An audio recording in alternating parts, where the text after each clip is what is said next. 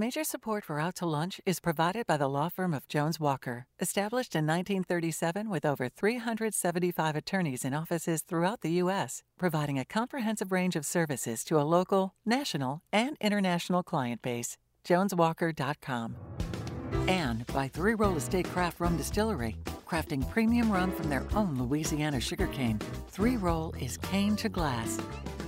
From Tula Tacos and Amigos in downtown Lafayette, we're out to lunch with Christian Mader, publisher and editor of The Current. It's business, Acadiana style. Welcome to Out to Lunch. I'm Christian Mader. Acadiana isn't really known for barbecue. What you get from your Sunday plate lunch joint is what barbecue purists would call grilling. Or better yet, you'll find pork steaks, they're baked in sticky syrup of barbecue sauce. And it's not exactly barbecue, but it's delicious. It's sort of weird, frankly, to be purist about barbecue because it's a way of cooking that springs from necessity. And it's become an art form, though, and people spend years mastering it. And you can't have masterful barbecue without a masterful sauce, and that's where regional feuds are born. Around here, we can stay out of that fight. You can grab whatever sauce suits your palate, in Texas Smoke, Kansas City Sweet, or if you're reaching for a bottle made by my guest, Chris Leonard, Carolina Vinegar. Chris is a North Carolina native, but moved to Louisiana for a job in the oil industry, and he used his pandemic downtime to bottle up batches of his dad's sauce recipe, a thin, tart marinade and finishing sauce in what they call the Lexington style. The sauce is taken off among his friends and beyond that, and today Chris sells it at meat markets around Acadiana, and it's even been known to find its way into a crawfish dip. Chris Leonard, welcome to Out to Lunch. Glad to be here. Good morning. Thank you, Christian. Yeah. So Acadiana doesn't have a dog in the sauce fight, but we've got plenty of dogs looking for a bite of something decadent. Dogs might eat shoes, but they also like a taste of the good life from time to time, and my guest, Jennifer Deku, is here to indulge them. Jennifer is the owner and operator of Ciao Bella Dog Bakery, a one-stop shop for canine confections.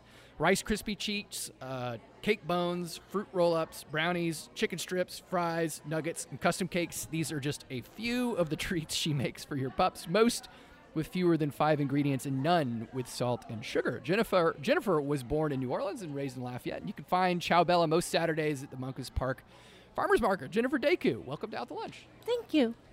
Chris, I feel like growing up in Lafayette, like the Carolina style of barbecue wasn't actually all that common, right? And so in my head, in fact, I could kind of remember fast food chains bringing it in, and it was always mustard style barbecue. So I'm just sort of curious that when you rolled this out, whether you found you have to spend much time explaining to people what Carolina barbecue sauce is, or do they actually know, oh, this is what I'm getting myself into? That's a good question. Honestly, it's been kind of a mixed bag. This is definitely a rich food culture, and you do have people that are very knowledgeable about barbecue sauce. So for those who are familiar with the Carolina style, the Carolina region, not much explanation is needed. But on the flip side, we would definitely have to help people understand, well, vinegar base, what's that all about? Why is it so thin? And then more importantly, what do I do with it? Because it doesn't appear and feel kind of like your typical barbecue sauce. So it has been something that we've had to really work on and teaching people. Why? I mean, why is it made with vinegar? I mean, it seems like every other barbecue sauce has like a kind of a tomato thing, whether it's going to be spicy or salty or whatever. But the Carolina style, it's like got this very different kind of thing. What's the origin of that? So if you ever go to North Carolina, you are in pork country. It's all about hog. In the western part, it's about pork shoulder. In the eastern part of the state, it's about the whole hog. And the folks that were barbecuing these hogs would need a very thin sauce to get into all the little crevices of that pig. So vinegar was the perfect solution, and the tartness works really well with pulled pork. So that's why you need a thin sauce. Yeah. So Jennifer, I'm just reading back over the treats that you're selling, right? Rice Krispies, brownies, chicken strips. That's all people food, right? Yeah.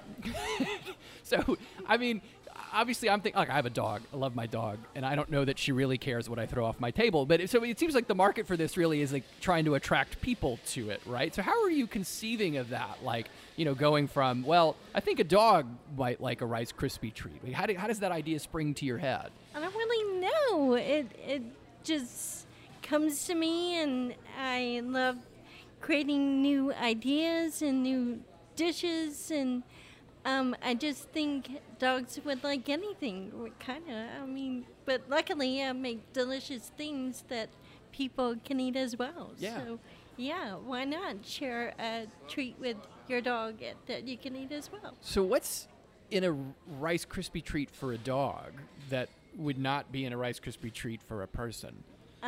Peanut butter and honey. That sounds like something that a person would eat. It would be delicious, yeah. It is delicious. And-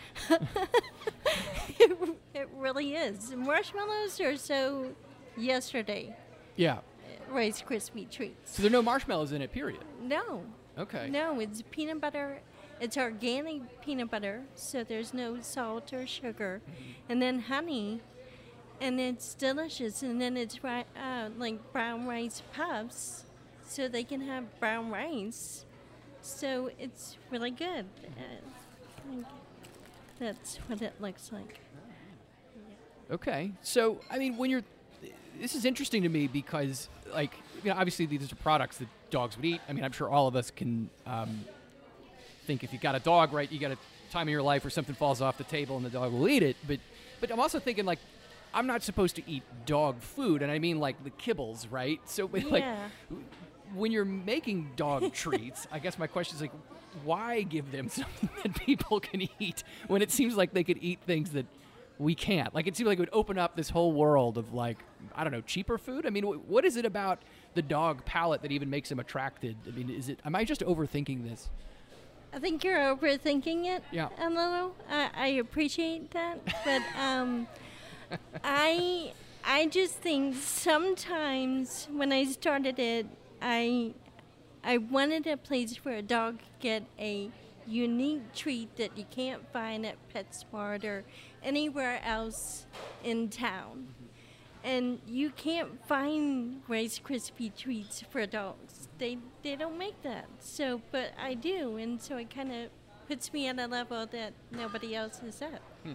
So, Chris, your recipe is classic family recipe, right? You Correct, Comes yeah. from your dad, and I mean, I think any home cook could probably sympathize with the idea that you take a batch of something and you think, oh, I'll just quadruple this 12 times, 20 times. At some point, though, I mean, the scale up is actually quite difficult for maintaining the product. I mean, how did you get it from, the saucepan, right, to where you're batching this thing up enough where you can make 400 bottles and the consistency be about right? That's a great question. So, yeah, we did start out with, 1 gallon and 2 gallon batches. And then when we were fortunate enough to work in the LSU Food Incubator kitchen, we would use a 100-gallon kettle. So me and my fiance, Camille, we were really worried about that. So we didn't start out with 100 gallons. We would start out with 15, 30, 60. And then so gradually we had to tweak the recipe a little bit. For instance, black pepper, right? That one ingredient changed the whole flavor profile if we kept it consistent by just multiplying it by the batch size. Really? And we had a few large batches that we had to toss out because nobody would want it. I mean, the black pepper was so rich in it that it just wouldn't taste good at all. So just trial and error, really, to answer your question, is how we got it to that point. And that's the largest we've gone is 100 gallons at a time. So I don't know what would happen if we went to 1,000.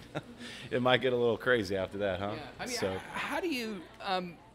I guess I'm curious then, like, when you're having to conceive of that recipe and you're even thinking about it in terms of like what those proportions are. I mean, is it the sort of thing where you really have to know, well, black pepper doesn't multiply that way? Because, I mean, it kind of seems a little counterintuitive. You would just think, all right, well, you double it by a tablespoon. Is it really? But what ingredients tend to operate like that? The peppers, right? So the black pepper, of course, the red pepper flake, too, the brown sugar. And another thing we didn't know is even though we use it's like a steam kettle, right? And it doesn't necessarily burn the sugars, but it's huge. And sugars and things tend to fall at the bottom. And blending those, even though we have an agitator, is really tough. So we actually have to get in there with like a weed eater sized immersion blender and mix things up. So it's also ingredients, but it's processed too, right? But yeah, some ingredients you figure might they might be overpowering, but others really surprise you. But I think the recipe is very well balanced. We have the ability to keep it very consistent, regardless of the batch size. So I think we've gotten to a really good point right now, and our quality control is there. So Jennifer, I'm kind of going to turn the same question to you. I mean, you're mostly selling at farmers and markets. I mean, is scale an issue for you right now in terms of, it seems like quality control? I mean, no offense to dogs, but do they really care if it's a little peppery than usual? I don't really know, but I mean, like, how are you managing, going from, how many batches are you having to create to, like, get to the market each weekend? So I normally do, like, one batch of each, like, the cookies and stuff like that, or 2 batches. So, but I do it a batch at a time. But I just make multiple batches. So I think, like, last year for Christmas, I made like 18 batches of cookies. And that was a lot, but I was able to do it over a course of like a couple of days. So I just, one batch at a time, but multiple batches. Is there anything that dogs don't like? Like things that you've tried where you're like, okay, well, we're going to try this, hot dog spin. And you're like, you know what? Weirdly enough, dogs don't like hot dogs. I mean, it's something that just didn't work. I don't know. Nothing so far. Okay. Although mine are picky, so, which is funny because they can eat anything I make, but they don't like apples. One of our dogs doesn't like apples, and she'll just spit it out. It's interesting how some like stuff and some don't. My dog doesn't like apples either. Normally we hear our dogs go crazy. They love it. They listen. They obey. They behave. Yeah. Chris, do you have a dog? I do. Does he like your barbecue sauce? Huckleberry. Huckleberry eats just about anything. I think he would definitely dig into some apples, and everything that I'm seeing in that box of yours, I think he would eat. So. Yeah. Is the barbecue sauce safe for dogs to eat? So dogs can't eat grapes and chocolate and things like that. But I don't know, to be honest, but I know my dog does lick a lot of barbecue sauce. We'll make a sauce. When I'm cleaning out buckets of sauce, he's known to go lick the. Yeah, so. I don't actually feed it to him, but I can't help it sometimes if he goes and gets it himself, So, yeah. So I'm curious to hear a little bit about the marketing side of this from you, Chris, because, you go down a grocery aisle, and I mean, there's no shortage of barbecue sauces out there, and even to the point where I get a little overwhelmed, and I'm buying based on whichever the cheapest one is. I'm just assuming, that one's, $4 or whatever.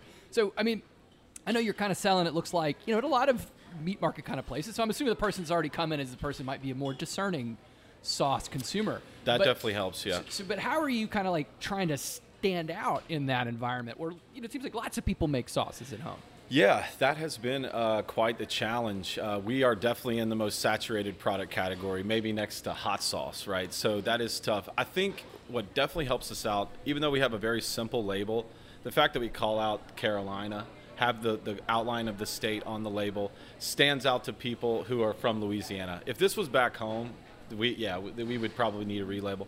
And we're still trying to tweak that. Some of the marketing efforts that we do are, we really do well with demos, getting it into people's mouths, Once they try it, they see how unique it is, and they usually buy a bottle. We do a lot of education up front with the retailer. We encourage them to do separate displays that feature the product outside of its own aisle. So it's found in multiple places. So this actually, like in New News, you can find this in the barbecue sauce, and then there's a marinade section. So we kind of double expose it, which helps. Signage wherever we go. We do a lot of merch. We give a lot of free merchandise to retailers and things like that. But it's ongoing. We're learning as we go. I've never owned another product, so we're just trying things out and see how they work, You're listening to Out to Lunch. I'm Christian Mader. I'm talking with Chris Leonard of Leonard's Carolina Barbecue and Jennifer Deku of Chow Bella Dog Bakery. Jennifer, did you find that you ever had to convince people that they needed a better treat for their dog? I mean, I feel like there's all kinds of there's an industry out there for spoiling our pets, right? I mean, I see Yes. that, but to some extent, I could see people being like, well, I mean, do I really need to give my dog a Rice Krispie treat? Well, they say that and then they buy it. So they're like, I have the most spoiled dog, and we're like, you're perfect for us. Yeah. We love you, Yeah. and and welcome. Yeah. And but no, we hear that, and they buy it anyway Yeah. because nothing I sell is over $6. So Okay. it's all like $1 here and $2. It's worth it for the joy of your pup. Yeah. I mean, is it regulated differently? Like, if you go to, I mean, of course, farmers markets, I think it's all a little bit different in terms of whether, food regulations come into play. But I mean, if you're making commercial dog food, I mean, is there a different standard that you have to meet? I would think so. Yeah. I'm not food, so I don't have to have special all the prep he has to do. I don't have to do because Yeah. it's for dogs. Right. So I kind of get the easy way out. Okay. Yeah. And farmers markets, they're all kind of tricky. Yeah. But I mean, I haven't been to a place where they're like, no, you Sure. can't sell this. Right. Yeah. Yeah. And Chris, it strikes me that, you talk about the concept behind Carolina style barbecue sauce is you're in pork country, and that's a big part of cuisine in Louisiana. So I'd actually think that would do quite well. I mean, have you found that people, have adapted it to Louisiana type dishes? Not just I'm from Louisiana, I'm going to roast a hog or whatever, but people who are doing something we found that Carolina is the best way to go for a cochon de lait or something like that. Absolutely. We have been so impressed with Louisiana folks. Y'all have such unique styles and try different things. So y'all have found a tremendous amount of different applications for the sauce. So yeah, cochon de lait works great. But all the seafood applications that folks are using it for has been great. So I've seen it used just dabbing it on grilled and raw oysters. Like I said, you could put it in your crawfish dip, right? Shrimp, so marinate your shrimp, skewer it, and grill it. The other day we caught a redfish down in Montague, and we just had it, kind of on the half shell, and we grilled it 5 minutes on each side, and then glazed it on the meat side, and it came out awesome. Also grilled crabs, yeah. And then your classics, right? So your briskets, your chicken wings, chicken breast, ribs, of course. But so we've learned a lot from the folks here in Louisiana. So it's been great.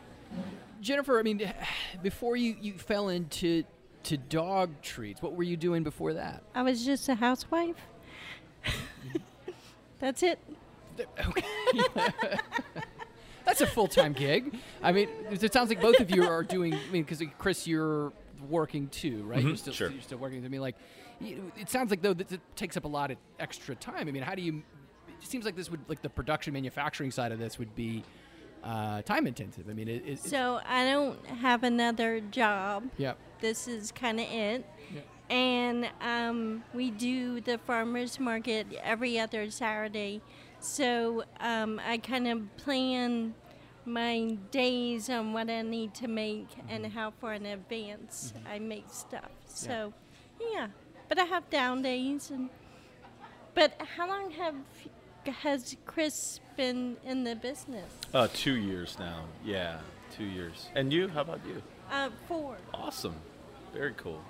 How are you balancing that with your full-time job? Working nights and weekends.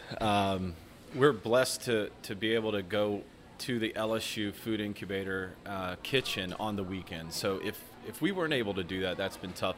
Also relying on other companies for the supply chain. So my fiance and I used to deliver every case to every retailer, but now we have a distributor.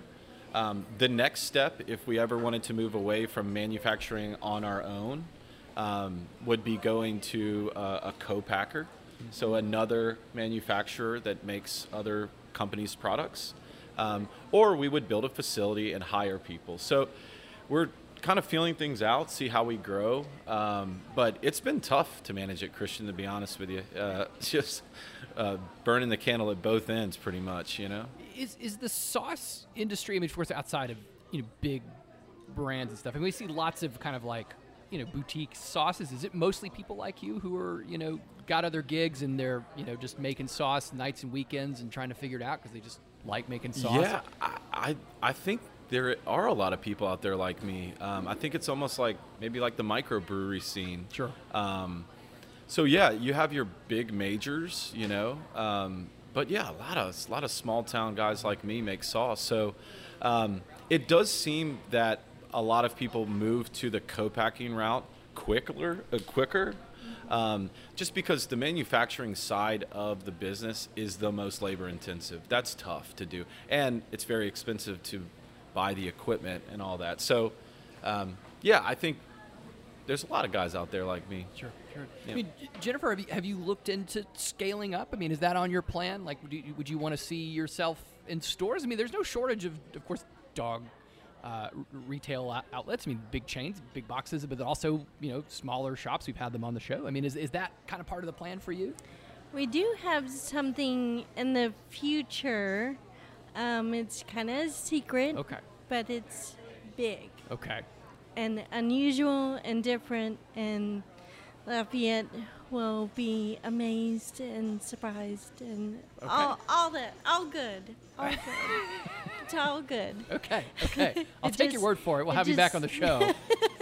Yeah, when it happens, I'll let you know. You're building a dog bakery and rocket launching pad, aren't you? Like, you're going to be figuring out how to like send these things into space. Only a handful actually know what's coming ahead. Yeah. Possibly the end of the year, but yeah, more like the beginning of the year. So are you at a point now where you're having to I would imagine for a lot of small scale producers, right? The first batch you make of anything, you're probably going to the grocery store and buying stuff off the, maybe at some point you go to Costco instead of whatever. I mean, are you at a point now where you're having to really think about your supply chain, right? Where you're having to I got to get this bulk sugar at this level and I'm going to have to order it from a special supplier. So I no, not really. It's more I'm more into the packaging. Yeah. So it is delightful packaging, by the way. Thank you. Yeah. So a lot of my time and energy and lately has it gone into making sure I have all my packaging for the end of the year. Sure. Whatnot. Holidays coming up, just in case the supply chain gets low, I have it already. So it sounds kinda like holidays. bulk. Sure. Bulk saving. Yeah, it sounds like holidays would be a big time of year. Yeah. People buy a lot of presents for their pets. Mm-hmm. Yeah, so like at Christmas, we'll probably do like stockings and stuff like that. For Easter, we usually do Easter baskets filled with all kind of goodies, and we sell them out, and they're always so fun to make. And yeah, I try and think of different things each holiday. So Valentine's, we do little Valentine packages with little conversation hearts. For people who really love their pets. Yeah, like I said. That might be We problematic. are for the spoiled dog only. Yes. Targeting the spoiled dogs of Lafayette, Louisiana. Yeah. And surrounding areas. Surrounding areas where there's lots of Yeah, that. no country dogs. You probably wouldn't make it. Fair enough. Only city dogs. Sure, only city dogs need apply. Chris, Yeah. is sauce a seasonal product? Is barbecue sauce something people Yeah. like, Oh, it's totally. It's Memorial Day, and they're like, I got to stock up on sauce. I mean, what happens there? So, it's summertime, right? Grilling season is summertime. Now, Louisiana, it's kind of always grilling time. So, like, 4th of July is huge for us. And then football season, right? Everyone's grilling. Kids are back in school. College kids are grilling.